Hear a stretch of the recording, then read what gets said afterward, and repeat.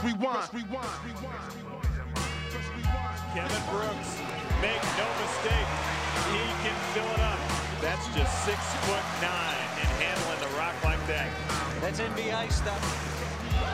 Nice crossover. Ooh, man, nice move. Got to the hole in a hurry. Some nice little moves there. 19-year-old Steven Jackson getting to the cup. Shane Heal from way out. Shane Hill from the car park there.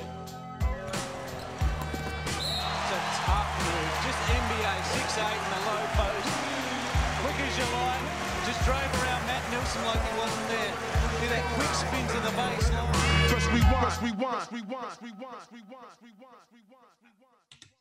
Hello, everybody, and welcome. It is NBL Rewind, hashtag NBL Rewind. And if you are joining us for the first time, firstly, geez, you've missed some good games. And secondly, if you haven't watched what the hell we're talking about each and every Thursday, jump on NBL, Facebook, Instagram, Twitter, Twitch, NBL TV, as we recount some of the classic games in the history of this great league.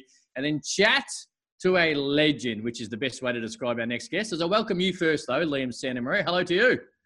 Hello, mate. This is what I enjoy about NBL Rewind. We can go back and watch grand finals and massive games and, overtime thrillers and whatnot. But I like also to go back and get a reminder about how good a guy was. Yes. NBL dropped a highlight reel a couple of days ago about our man here, Silky Smooth. And this was a chance to watch a full 48 minutes of him doing his thing. Yeah, I know we talk about KB, Kevin Brooks. Mate, welcome to NBL Rewind. Yeah, how you doing, boys? Good to be here, man. Tell you, well, as Liam just touched on, not only the game we're about to touch a little bit on and your career, but the highlight reel. Man, it's so fun. It is just so fun to watch you. And humility is something we don't have on NBL Rewind, KB. So straight up, man, if you want to brag about yourself, you should, because everyone else does who comes on the show. Man, your highlight reel, your game, it's so fun to watch. It must be so fun to reminisce when you sneak a peek at some of your old highlights. Yeah, look, that was good, man. Look, shout out to Statman for putting it together and everybody else involved. I didn't know it was out there. I got some messages on Instagram and Facebook page, and I checked it out, and yeah, it was pretty cool, man. You know, you always want to look back at the things you've done, and with a little bit of a sense of pride. And there were some good times I've had here in the NBL. It's the best basketball I've ever played in my career. And especially here in LA when we won a couple of championships. So it was good to watch. It's good to have some clips to show my young sons as well, because they're only 5 and 2, and you know, daddy's moving a lot slower than he used to. So I got something to show that I used to be okay back in the day. I used to move a little bit faster. Hey, Cam, we're going to get into the game and everything, and the whole career and everything in a little bit. But right off the bat, KB, watching that reel that they dropped the other night, you know, just the buckets you're getting, but also the style that you had in your game. Very unique player to watch. Who did you grow up idolizing and watching that helped influence the type of baller that you became? Well, I'm a small town boy from Louisiana. We all had our local heroes. I had mine. You know, I had a guy by the name of the Iceman. You know, there's a guy by the name of Pops Landry. He's called him Spider-Man. There was Joe the Pro. There was all these local heroes, Shine, the Obert Boys. And I grew up idolizing these guys. And I think my game and the way I shoot the ball definitely came from Pops Landry. He was about a 6'5" point guard, long, lean, lanky player, very smooth. And I enjoyed watching him play on the playground, and I really liked it. And I used to go out and emulate the way he'd shoot. And he used to cock the ball back as well. And that's kind of where my shot came from. But it just was just an interesting ride for me coming from that small town like that. And, you know, I was fortunate enough to get involved with the game, and I enjoyed it. I wasn't very good early on because I was so tall and so awkward. Until I would go one way, my legs would go the other way. So it took a while for my coordination to catch up. But when it eventually did, at one time, it wasn't too cool to be the giraffe in the room. All of a sudden, it became cool to be taller. Mm-hmm. You know, all of a sudden, a few other things started to come with that. I started to really get into my basketball, and then it just took off from there. Just on that, I always find it interesting having a chat to pro athletes of any sport. At what age, or a conversation or something that might have happened in a game, did you think, you know what, I'm actually good at this and this could make me money while traveling around the world, if obviously at the NBA in your backyard? But at what point did you know, I'm going to try and make this a career rather than a hobby on the weekends? Boys, that happened much, much later for me. I mean, look, much props to those people who say, look, I always wanted to be an NBA player, or always wanted to be a professional soccer player, footy player. I just wasn't one of those guys. I just was a young kid. I grew up in the country. Grew up fishing and just doing things that kids do, playing ball, playing sports. And I just wasn't very good. I was a late bloomer. And probably around year 8, I started to kind of join the junior varsity team. And, you know, I kind of stuck with it. I started to get a bit of attention, mostly from people telling me, hey, man, you're so tall, you should play. You should play. And eventually I did. And then I had some good coaches in high school, so I started to get better. I started to enjoy the game and have fun with it. But it wasn't until college, probably, you know, my junior to senior year, where I actually thought that I may have a chance to play professionally, because other than that, I was just competing and playing. And I think for me, actually, it was a good thing.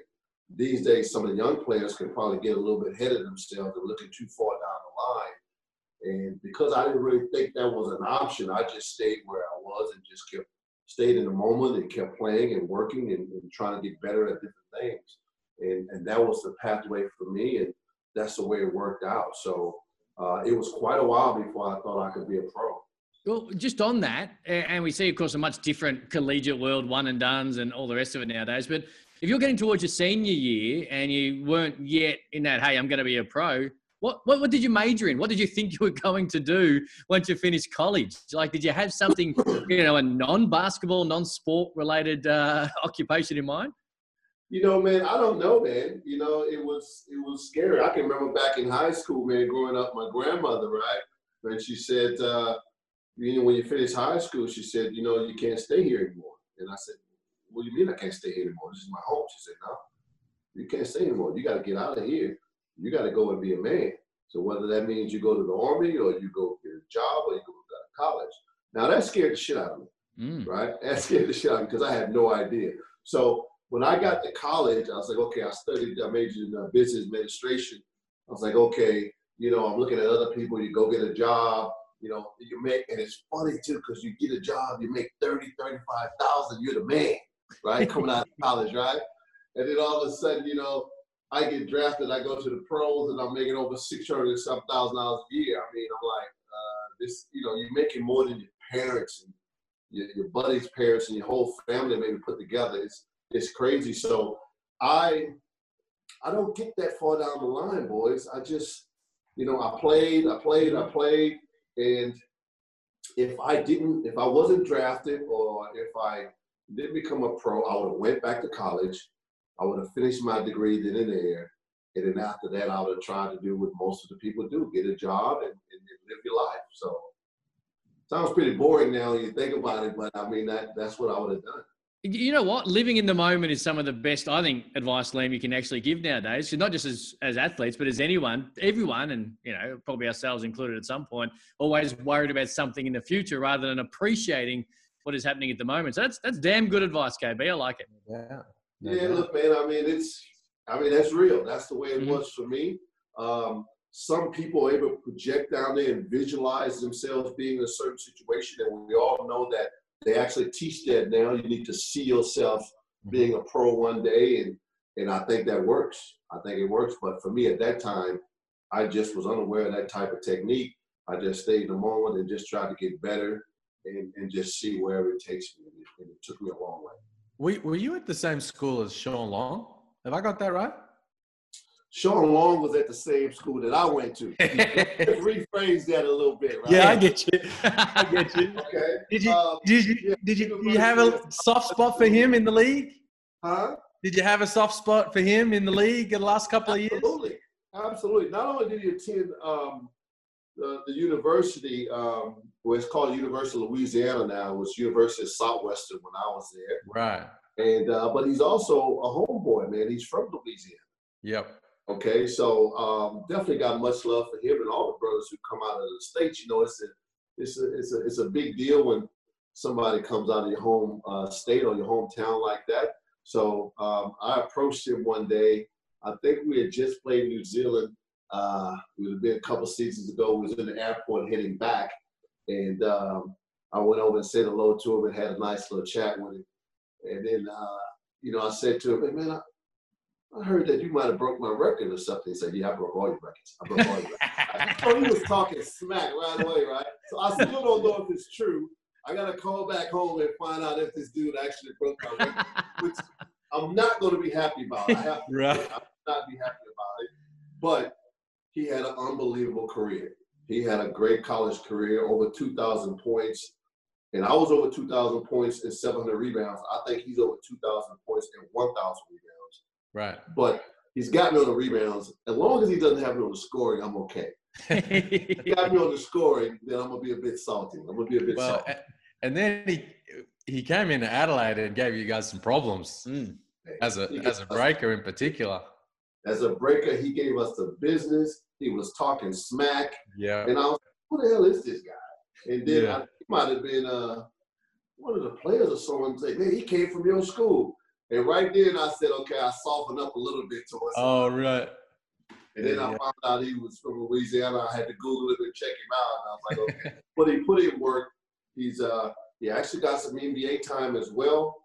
From what I understand, I talked to his college coach, who's there now, and he has nothing but great things to say about Sean. And so I think he's an asset to the league, man. He's a legitimate big man. It's funny how the big man has come back to the league over the last few seasons, right? You know, and that's good to see that the big guy is still out there. He's headed off to Korea now for next season. What? Yeah.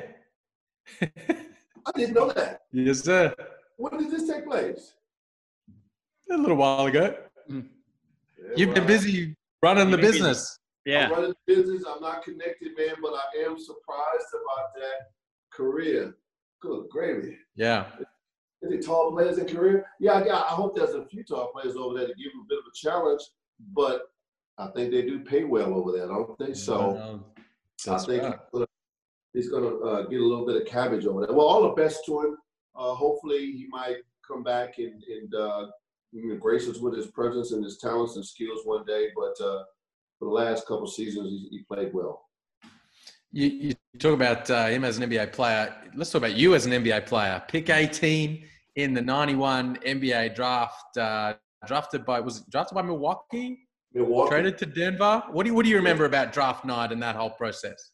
Draft night was exciting, man. I drove up to Houston from Louisiana about 3 hours to my mom's place. I had guys like Chris Gatlin, who I knew, who was asking me to fly up to New York because they was having all these crazy parties. Larry Johnson was having this crazy party. And he was like, "Man, you got to come up to New York, man. You know, we have parties all week before the draft."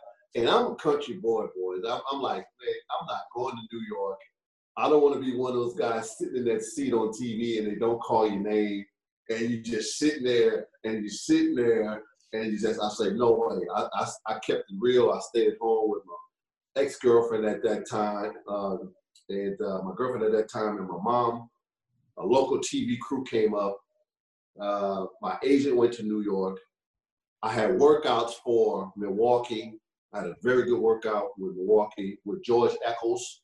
I don't remember George Eccles from UNLV, the big guy. Mm-hmm. I worked out for the Atlanta Hawks. I worked out for Phil Jackson, Chicago Bulls. I worked out, which is a great story about that. Jerry Krause was a guy who really liked me a lot.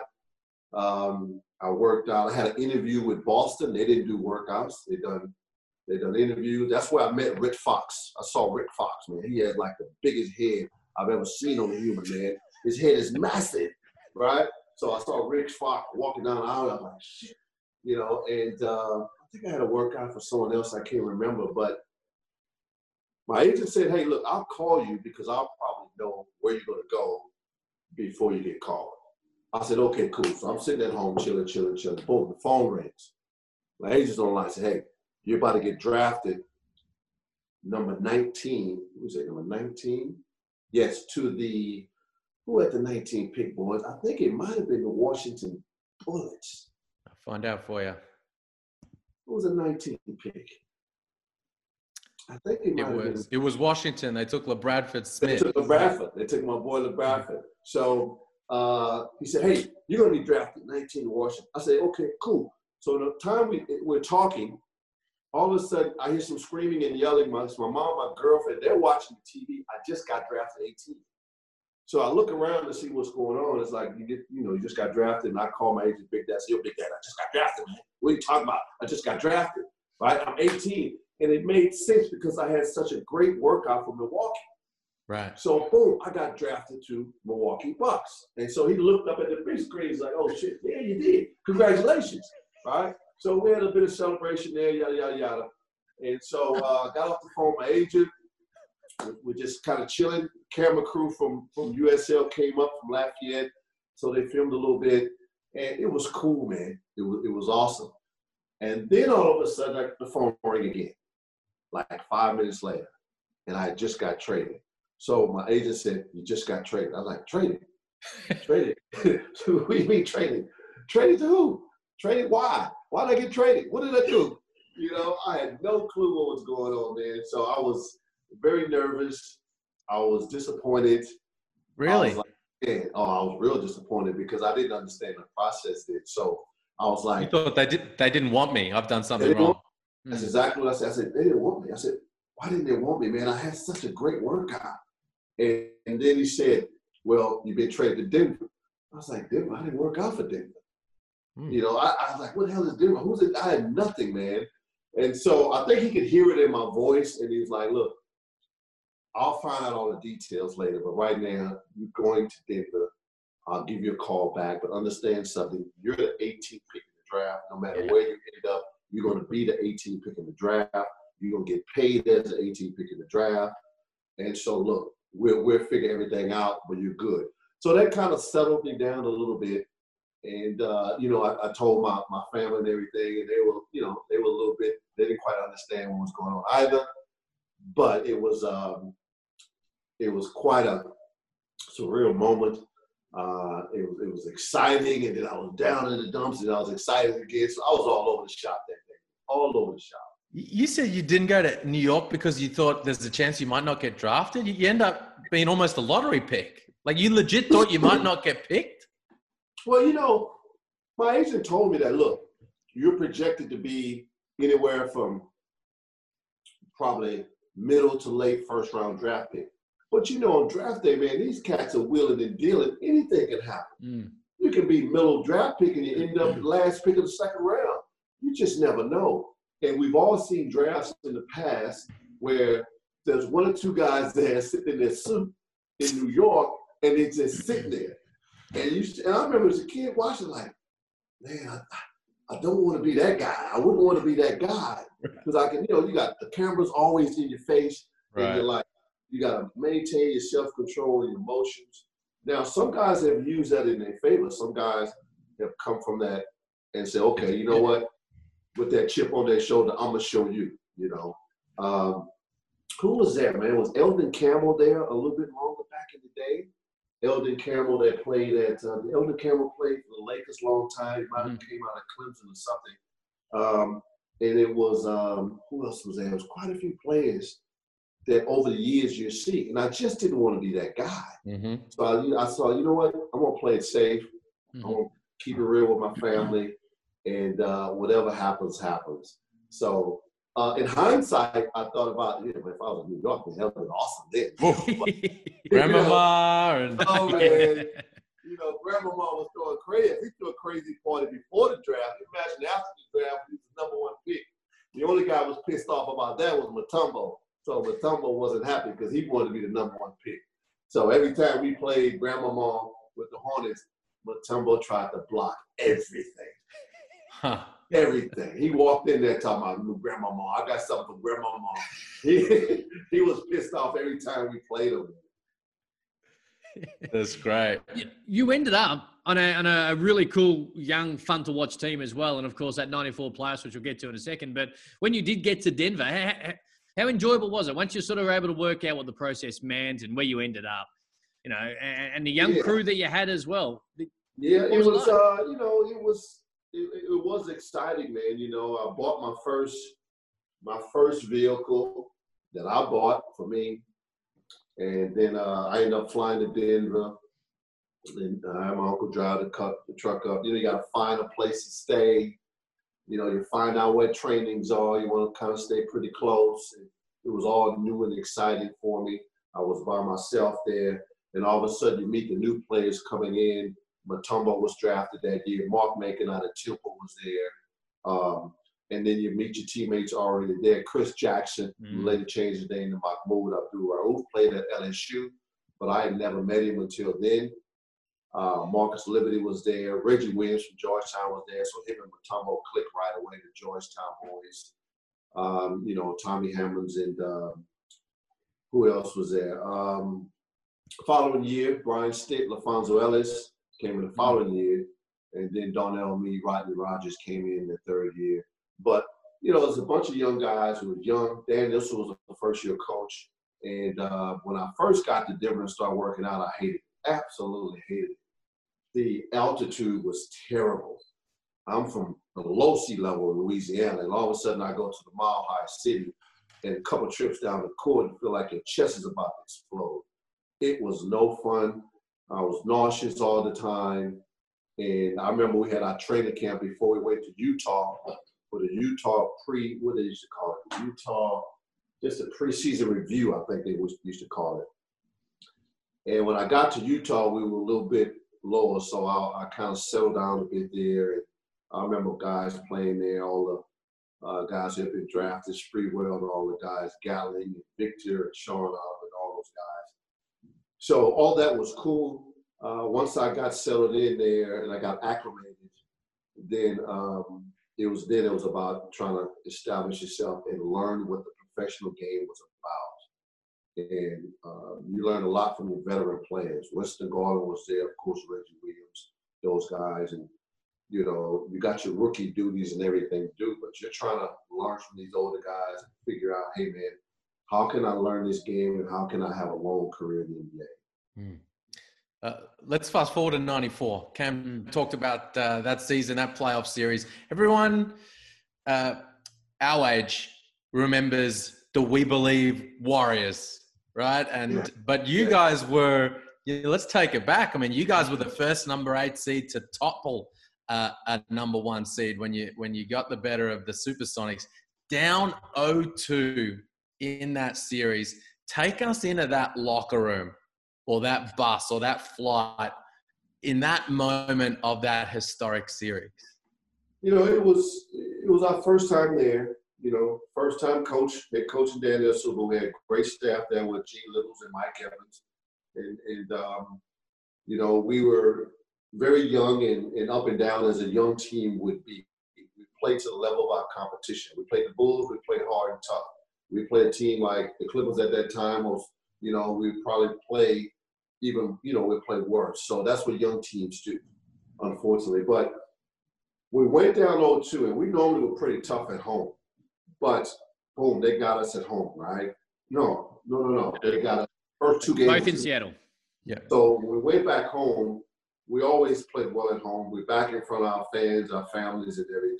And also because we were down 2, we had like nothing to lose type of mentality. And that's what Dan was talking about. Look, we might as well go out here and just play our butts off. We got nothing to lose. We're down 0-2. No one expected anything. And on top of that, we actually just making the playoffs was a big deal. Mm-hmm. Okay, it was such a young team. Mount Mutombo, and just building the pieces around Mutombo. You know what I mean? And by that time, Macon and Liberty probably were traded to Detroit by then. So, you know, Reggie was still there. Robert Packett came on maybe the year or so before that. Him and Mahmoud had the point guard position. Brian Stitt had that 2 guard. You had Reggie Williams. You had LaFonso Ellis, Tommy Hammonds. You had Mutombo at the 5. So all of a sudden, you got some pieces to work with there. And a few other guys, of course, filled it out.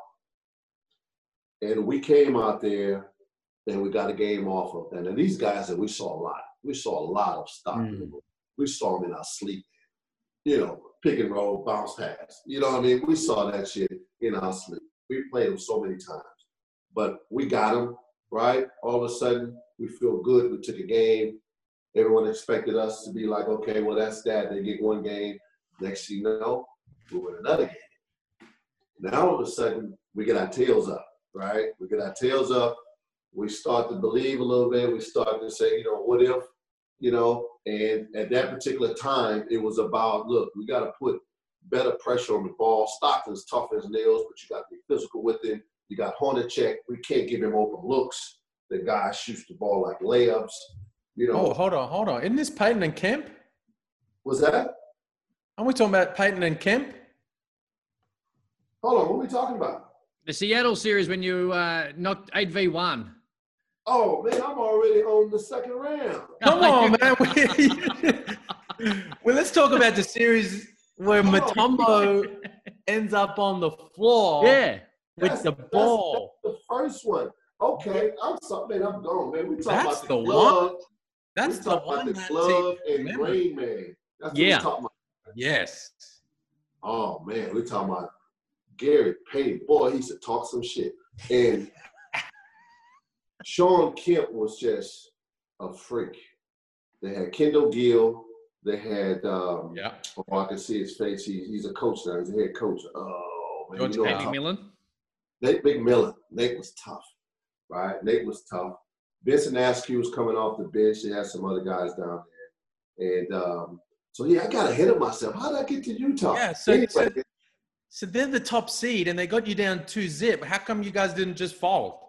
Well, basically what I said earlier still stands. We had nothing to lose. Nothing to lose, right? And we did have some good matchups against Seattle throughout the course of the year. Right. So we had some, I can't remember if we actually beat them or not, but we matched up well against them. But the thing was, we needed to make Gary shoot the ball. You know, we had to do our job on Kendall Gill, who was tough at that time back then. They were villain, but we had to funnel those guys into the big fella. We had to make them deal with the big fella and then be able to rebound after that. Now, we all know that big fella had Sean Kemp in his pocket that whole series, right? So they came up, boom, they gave it to us. Because they was the best team in the league at that team, right? At that time. Boom, they gave it to us. Boom, they gave it to us. Then they came down to McNichols Arena in Denver, and we took that one game off of them. Mutombo was swatting shit like flies, man. He was swatting it. And then all of a sudden, psychologically, he got in Kemp's head. So, because Mutombo was so long that you could beat him and get by him, and he kept coming and he would block the shot from behind. So all of a sudden, he started getting Kemp's head a little bit, which was a big part of what they do. After that, boom, we got the next game. We got another game off of him. Everything changes. Tails up. All of a sudden, what if started to creep into the Seattle camp. George Karl is pissed off as all hell. He is cursing his players out. He's going off on them, right? And now we go back to Seattle. Now, we don't supposed to be going back there. All the pressure is firmly on them, boys. They're the number one seed. It's nothing on us. And this is what was talked about in our locker room. We need to just go out and play, okay? There's no pressure on us. We've already overachieved by making the playoffs. We've overachieved by taking these guys to 5 games. We just got to go out there and do the things that we do. Put pressure on the ball, funnel it to Mutombo, rebound the ball, run, right? Now, there's another guy I failed to mention on that team who, you guys know the story, he passed away some years ago. The last time I actually saw him was in Australia, in Perth, and that's Brian Williams. You remember Brian Williams? Played on Chicago team. He had a monster series. Against us as well. Long arms. He was on that team, lefty, right, out of Arizona. So, man, we were balling. And all of a sudden, that Sean Kemp became a non-factor because he wasn't shooting the ball from the perimeter very well, but he can do other things, play above the rim, he can get by, he can embarrass you. You know, Rayman can embarrass you, but Mutombo had it. You could see it in his body language. He didn't want to he couldn't beat him. And all of a sudden the game changed. All right, now Kendall Gill stepped up in game 5. Kendall Gill stepped up, and he was a two-way player, very good two-way player. And he kept them going. He kept them alive. But the next thing you know, Mutombo's sitting there with his mouth wide open, holding the ball on the ground, and we had done the impossible. I can still remember the highlights when Charles Barkley was running down the aisle, screaming that the Nuggets beat Seattle, because he was over there in Phoenix, I think. And he was so excited about it because they were the #1 team in the country at that time. So, yeah, it was exciting, man. Man, I can't believe I got ahead of myself. Well, let's go back there because you did play Utah Jazz really tough as well. Like you almost exact same start to the series, 7-game series, so a little longer. But, talk us through that series as well because, Utah was so successful at the time. Yeah, Utah were. And the Stockton Malone deal, the legendary coach Jerry Sloan, they had Hornacek shoot the ball. They had a nice team. They had a very, very nice team there. And it was pretty much the same situation. We went down 2. All of a sudden, we came back. Now, what was it back then? It wasn't 2-2-1-1-1, was it? Was it 2-3-2? It was 2-3-2 back then, yeah. It was 2-3-2. Okay. So they won the first 2. Then we won what? We won a couple. And I think we just won all our home games. We didn't go up 3-2. No, I think you might have dropped a home game and went back to Utah down 3-2. I haven't got it in front of me. I'm just going through memory here, but I think you were 3-2 down when you went back for Game 6. We won a game in Utah. Oh, mama. Now, you guys remember the owner used to be Larry Miller, the late Larry Miller. I think his wife is still there now, and the Miller family owns the Jazz. He was a fiery coach, a fiery owner, man. And he was beat red when we won that game because no one expected us to win that game, especially on the home court. Same situation with Seattle, but over 7 games. All of a sudden, we got our confidence. We started to believe. We started to say, what if all the pressure was on Utah? You could start to see it in Utah, in their players, on the court, their execution, their body language. Mutombo and B. Williams had monster games again. And I don't know if you guys remember Game 7, but we came really close to beating them in Game 7. Very, very close. It was a key play, I think, down the stretch with maybe with Brian Williams that really could have turned the tide for us, but it went down to the end.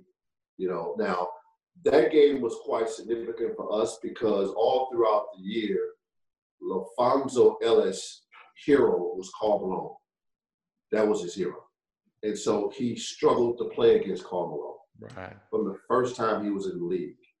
And so Dan and them used to talk to him about it and, used to do some things and try to help him overcome it. But he couldn't attack and be aggressive against his childhood hero.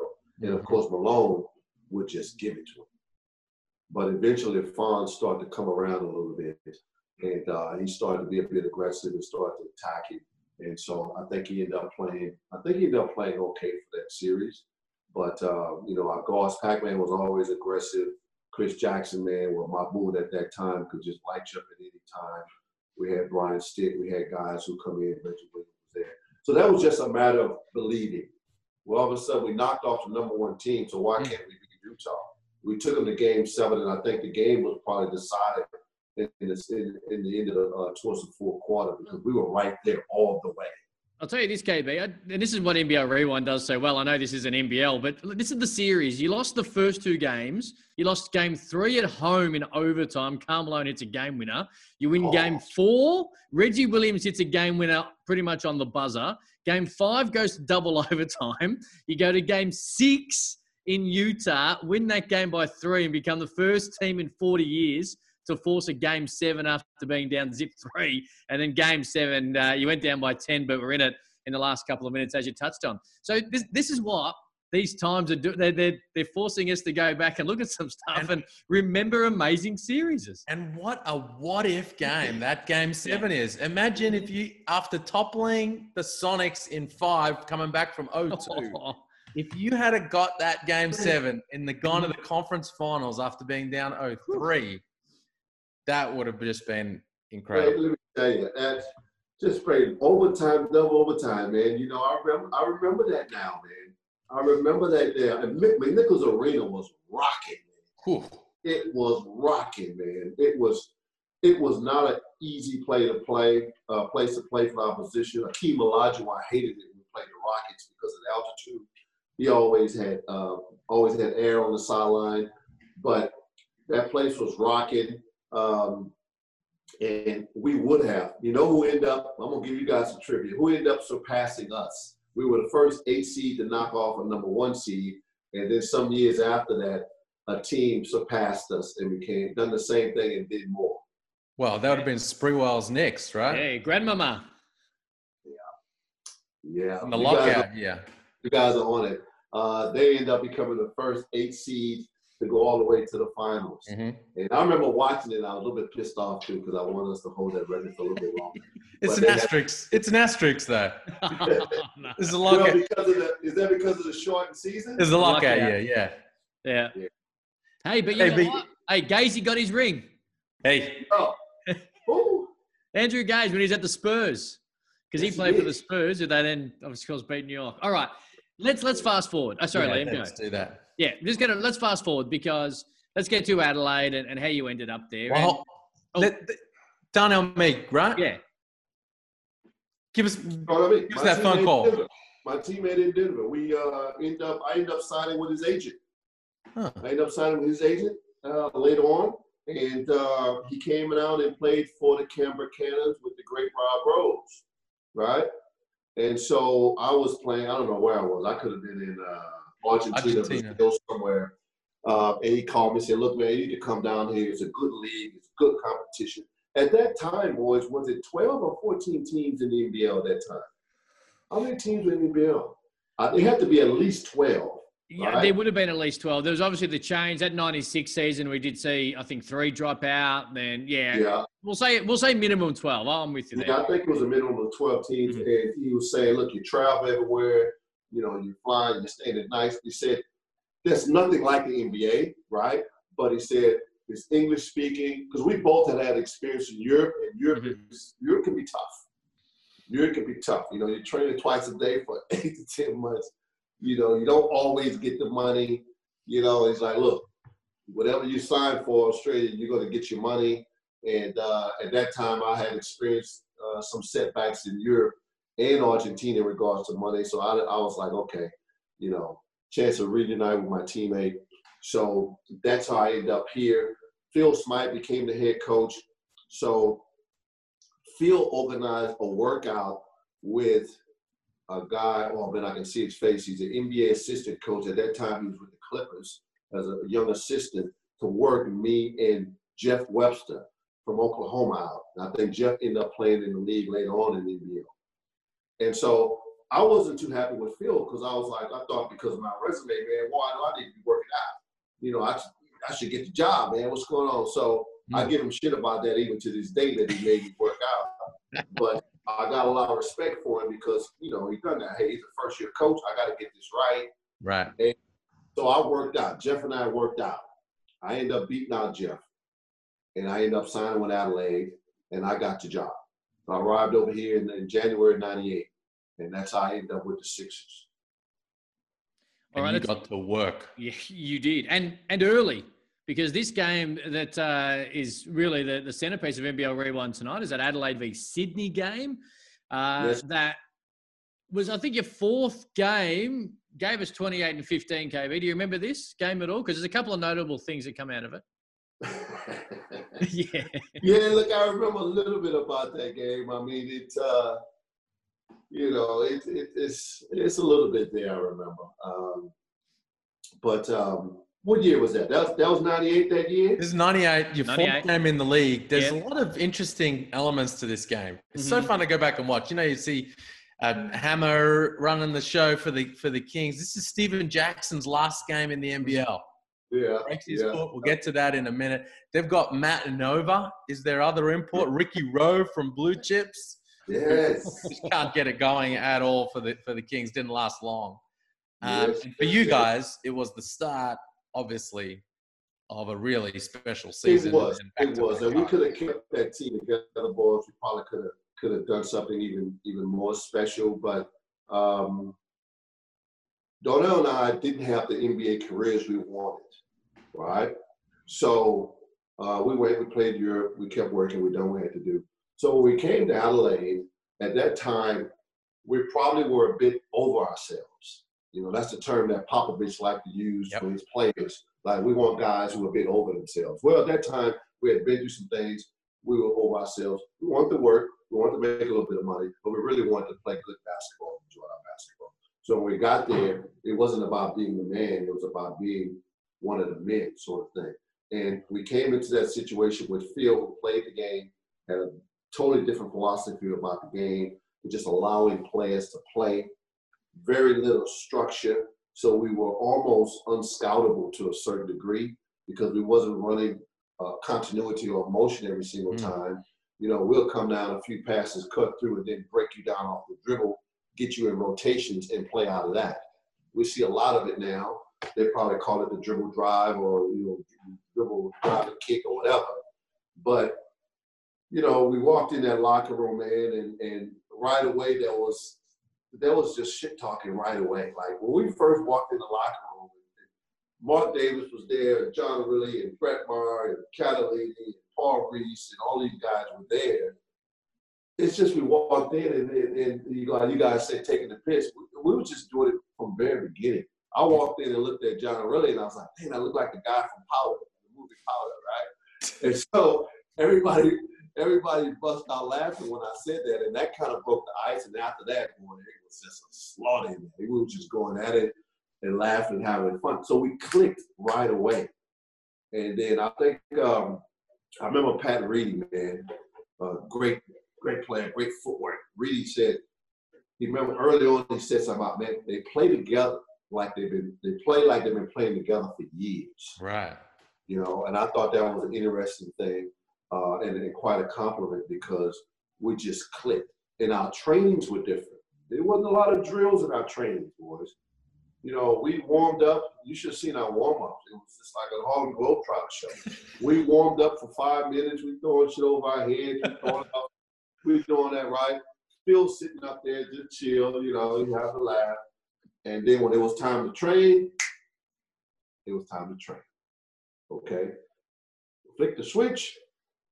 And then all of a sudden, we get up and down. Everything was competitive. Every drill, every shooting drill, every 1-on-1, every 2-on-1, every 2-on-2, 5-on-5. And we played a lot. So we developed that chemistry real early because we played a lot of games. We scrimmaged a lot. So all of a sudden, we started to figure each other out. Now, I was playing a 4 position. I was really a 3. You know, I was a 3-2 in the NBA. Mm-hmm. Okay, now all of a sudden, I'm playing a 4 position. I'm really a small forward. So that, I don't know if there was a stretch 4. I don't know if that term was used before then. But all of a sudden, that's what I was. So we got me at the 3. We got Catalini. We got Mozzie. We got Darnell. Really was good enough to start. He came off the bench. But we got 4 guys who could shoot the 3 and take you off the dribble. We got Paul Reese, who was back there yelling and screaming and setting screens and doing all the things you want your big guy to do. He was intangible for us, right? We got Mark Davis come off the bench, right? And then we needed more physicality right away. We could just run a guy into Mark and it's like running him into a damn wall. Hoodie was going to come out there and do what he does, rebound and be physical and hit guys. And really came off as another threat.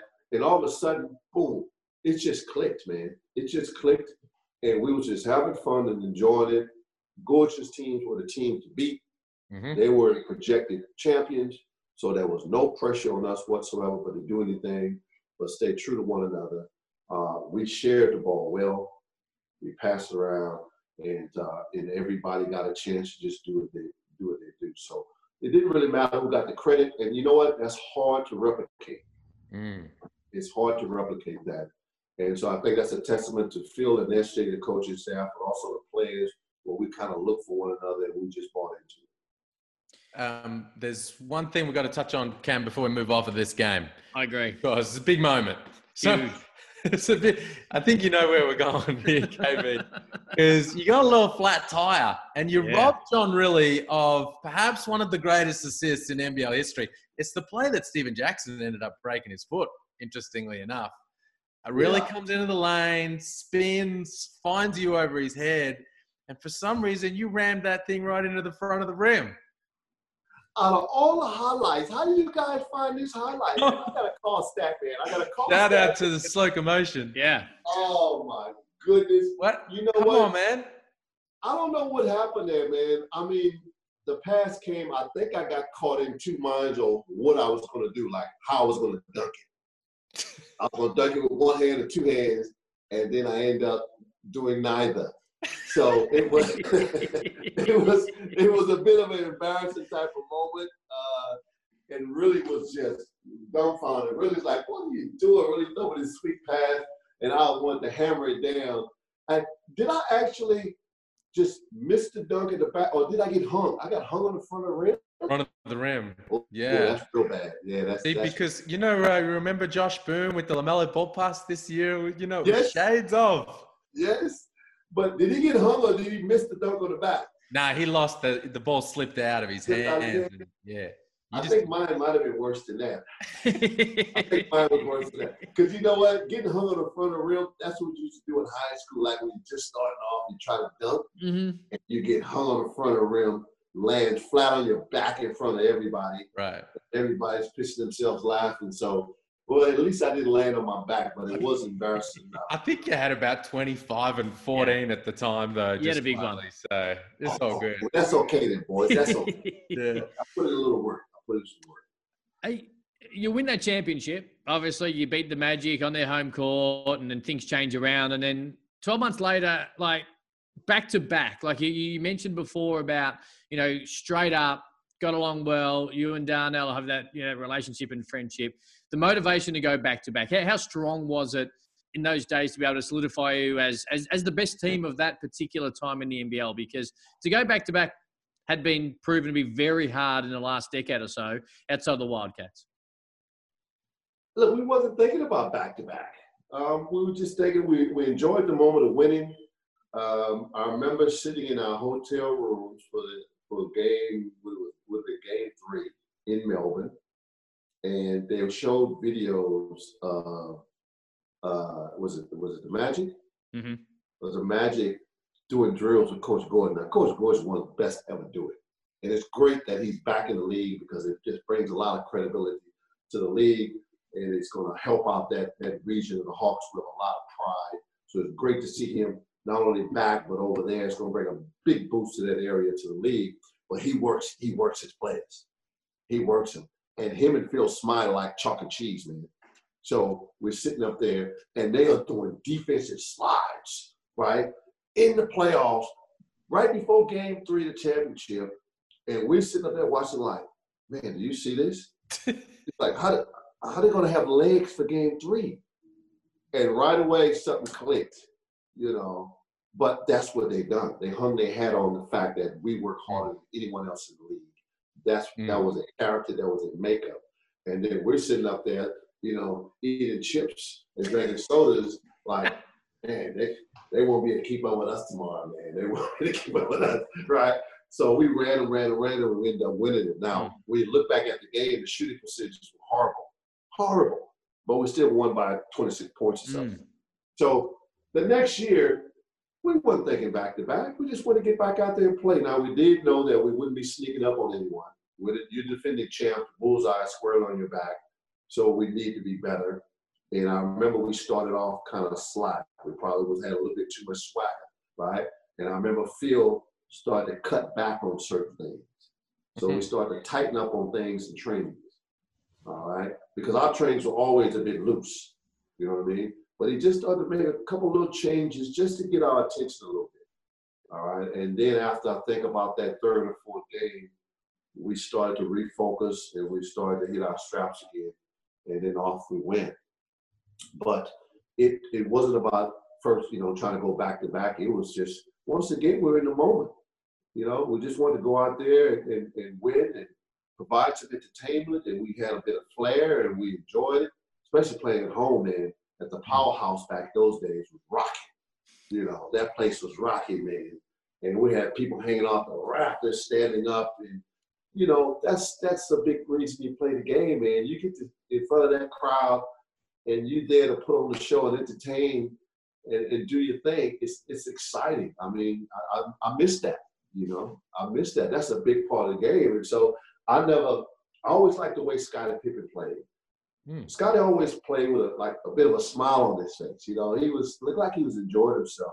And I remember watching that, and I liked that. I kind of picked up on that. And that's kind of the way I wanted to be. I wanted to be out there. I engaged the crowd a little bit here and there and have fun. People are coming from their work and parts of their lives, and they're paying money to watch you play.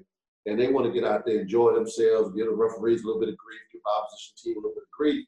But, you know, they want to see you out there putting on a show and entertaining. And that's something that I really bought into, probably a little bit too much at times. But I did, and I enjoyed it. And that's what we've done. So that back-to-back was tougher. It was tougher. We had more people coming at us. Some teams have gotten better and whatnot. But we managed to get it done. Brett Maher stepped up during the playoffs. He ended up winning the MVP. I wanted the year before, and Mozzie ended up winning it. You know, his confidence at that time was, man, he was tough. He was playing well. He had to go up against Darnell every day. And let me tell you, Darnell did not take it easy on him. Mozzie was and still is to this day, very competitive. But Darnell used to strip the ball from him. He used to take the ball, he used to block his shot. And Mozzie used to go off, right? Mozzie used to go off. But, you know, tribute to Mozzie, he just stuck with it, and he got better. He got better. He started getting better ball handling skills. He started being great, not just being a spot shooter. And all of a sudden, boom, he was off and going as well. For where you and Darnell were at in your lives and your careers at that point, was Phil the perfect coach for you guys at that point? Absolutely. Absolutely. I think one of Phil's biggest assets was he did not overcoach us. Some coaches might want to come in, like, I remember an example, and Darnell called me one day when he played for Wollongong Hawks. Now, Brendan Joyce is one of the best coaches ever played, so shout out to Joyce, man. But I remember when he first got there, first of all, I couldn't believe that he went to play for Wollongong after they beat us in that final. That's a different story. I'm glad you didn't bring that up. We'll leave that alone. But he went to play for Joyce and the Hawks, and Joyce was trying to kind of teach Darnell how to play defense. Now, we know defense was his thing. So I remember Darnell called me on the phone, man, and he's like, can't believe he's trying to teach me how to play. I'm defensive player. Yeah, and he tried to teach me how to play. Darnell was going on, and I'm just sitting there listening like, yeah, that's probably not the best thing to do. Now, it's not that Joyce couldn't teach him something, but we kind of felt at that time that maybe he was trying to overcoach him a little bit in regard to defense when you know the guy had already had, I don't know how many defense players he got there. So I think Coach ended up figuring it out, and he kind of backed off a little bit, and then that was the end of it, and Darnell just was Darnell. So with Phil, he allowed you to do what you do best. He was always very positive by being positive for one another and positive in the locker room. And he was great for veteran players. All right. Now, for the younger players, sometimes we got younger players who came in later on, like a young Oscar Foreman and those guys. So it became tough for them because they came in and saw how we done things, and they thought they could do it that way. So we had to kind of say to them, hey, look, you know, you need to work a little bit harder. You get here before, train out, get your shots up, do everything you do. But we've earned the right to be sitting up here shooting shots like this and shit. You know, we earned the right to do that. You haven't earned the right to do that yet, young fella. So it was tough for younger players coming in to see us do the things that we do. And that was something that kind of manifested itself a little bit more later on. But he was a perfect coach. He was a coach, I think, voted that most players would like to play for.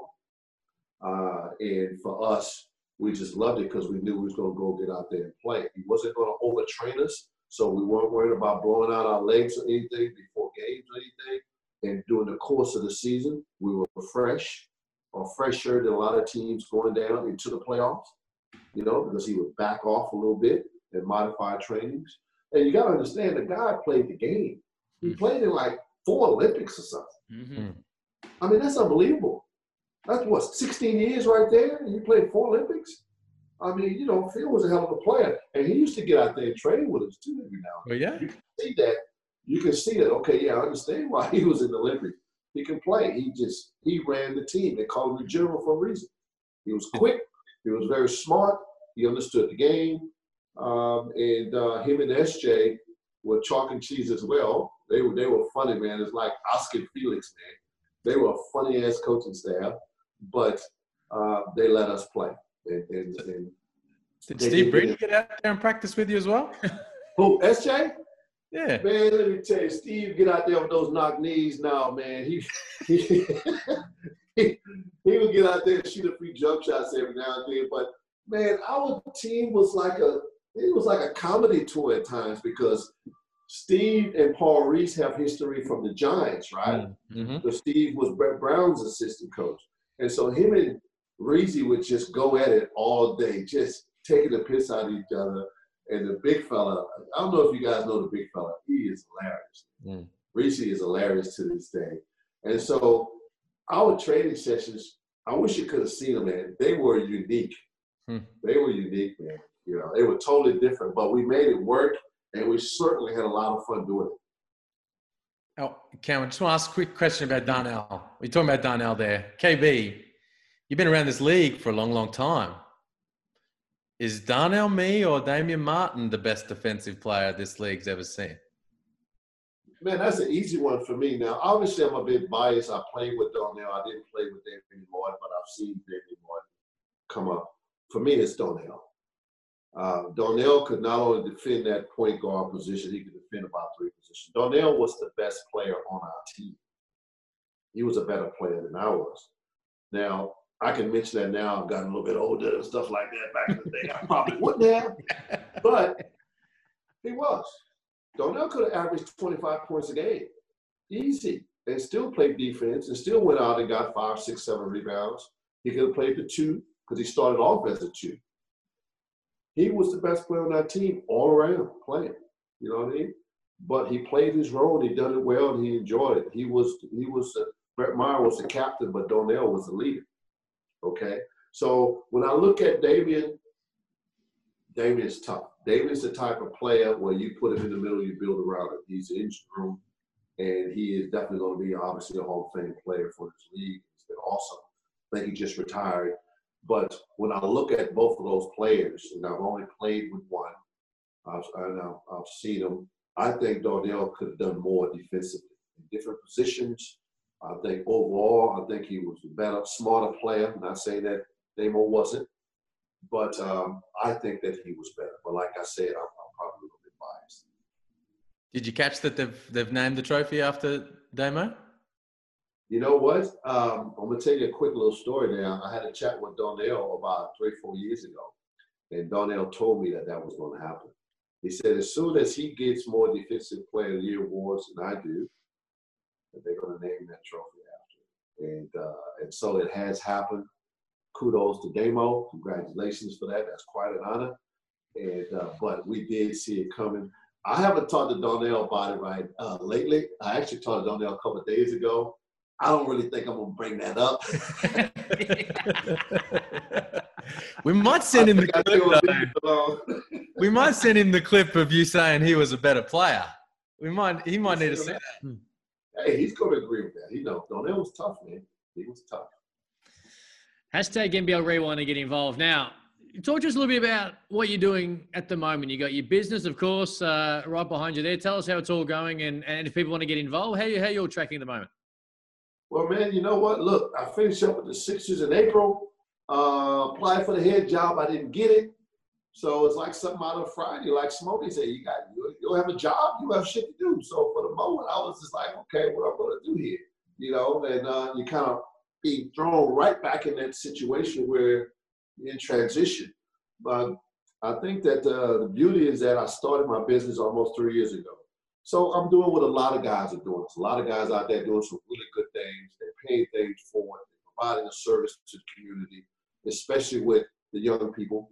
And that's all I'm doing. One-on-one coaching, clinics and holiday camps, academies. I'm doing that. I'm looking at possibly getting into school programs. I'm looking at bringing in some shooting machines, shooting sessions, because the shooting is going way down with our young kids. They're not shooting the ball well. The percentages are way down because they're not getting enough shots. So they need to get enough quality shots. So I'm doing all these things now. Now I'm in transition, trying to make it a full-time game. And that's coming along well. Obviously, COVID has changed a lot of things, but as of right now, it's going well, and I think it has the potential to grow. I love to have my own training facility one day. That's what I'm working towards as well. But, you know, baby steps right now. You know, Brooks Basketball, you can check it out, brooksbasketball.com.au.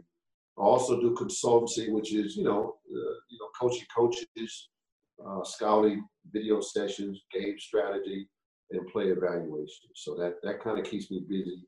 In the moment, my golf game is going way down, boys, way down. Because now I got like a real job. Like, I got to be hustling, man. And so my golf game is suffering big time. Is your phone still on for NBL clubs? Is my phone still? Like, obviously didn't get the head coaching job at Adelaide. Yes. But if teams want to get in touch with you about assistant coaching roles or roles in the future beyond this season, like, are you still interested in being a part of the league? Well, I think that I probably wouldn't be interested in any teams out of Melbourne right now, but we get that. Mm-hmm. Actually, it's not going to happen for me, boys. I got a 5-year-old, a 2-year-old, 2 boys, and I don't want to leave my family. I don't want to leave my boys. So, look, I wouldn't say never, but it would probably have to be a really good thing, like a head coaching position or something, because, I don't want to break my family up. So I already knew that. I knew that Adelaide was the thing for me. I put in 10 years as an assistant, so it's unfortunate that things ended the way they did.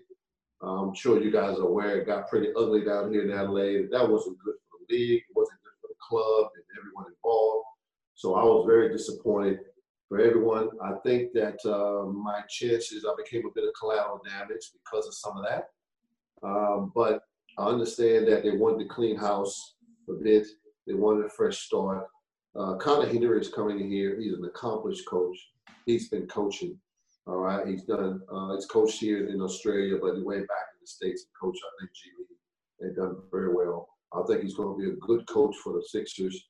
And, we just need to get out there and give him all the support that he needs and to get our team up to a place where we can contend for championships again. So there's going to be a whole new staff and everything there. Unfortunately, I wasn't able to be a part of it, but I'm going to continue to support my club. Very well said. Hey, mate, it's been an honour as always. We love, Liam and I have the privilege each and every week to go back, watch a game. Everyone gets to see it and to sit down and have a chat to a legend like yourself is always fun, reminiscing. We could honestly probably do this for another 5 hours. Well, Liam and I have got time considering we live in Melbourne, but I know you're hustling, so we're going to let you go. I'm hustling, hey, we appreciate it, man. It's always fun to have a chat and look forward to catching up again real soon. Yeah, I appreciate it, guys, and I really appreciate that you actually didn't show that video of that dunk because that's what I thought you was going to do. So I'm glad you didn't do it. Don't do it, Liam. Don't do it, bro. All right, leave it in the archives, man. Hey, we've been told. Fair enough. Nah, come on, Cam. Nah. This thing's got to go through post-production before it goes to the people. We are going to get out of here. Liam, thank you. KB, has always been a pleasure. NBL overtime next Tuesday. Huge things going around the league. But if you ever watch this game, get to NBL TV, Twitch, Facebook, Instagram. Check out The Reel, wherever you get all your NBL content. # NBL Rewind. We'll see you next week.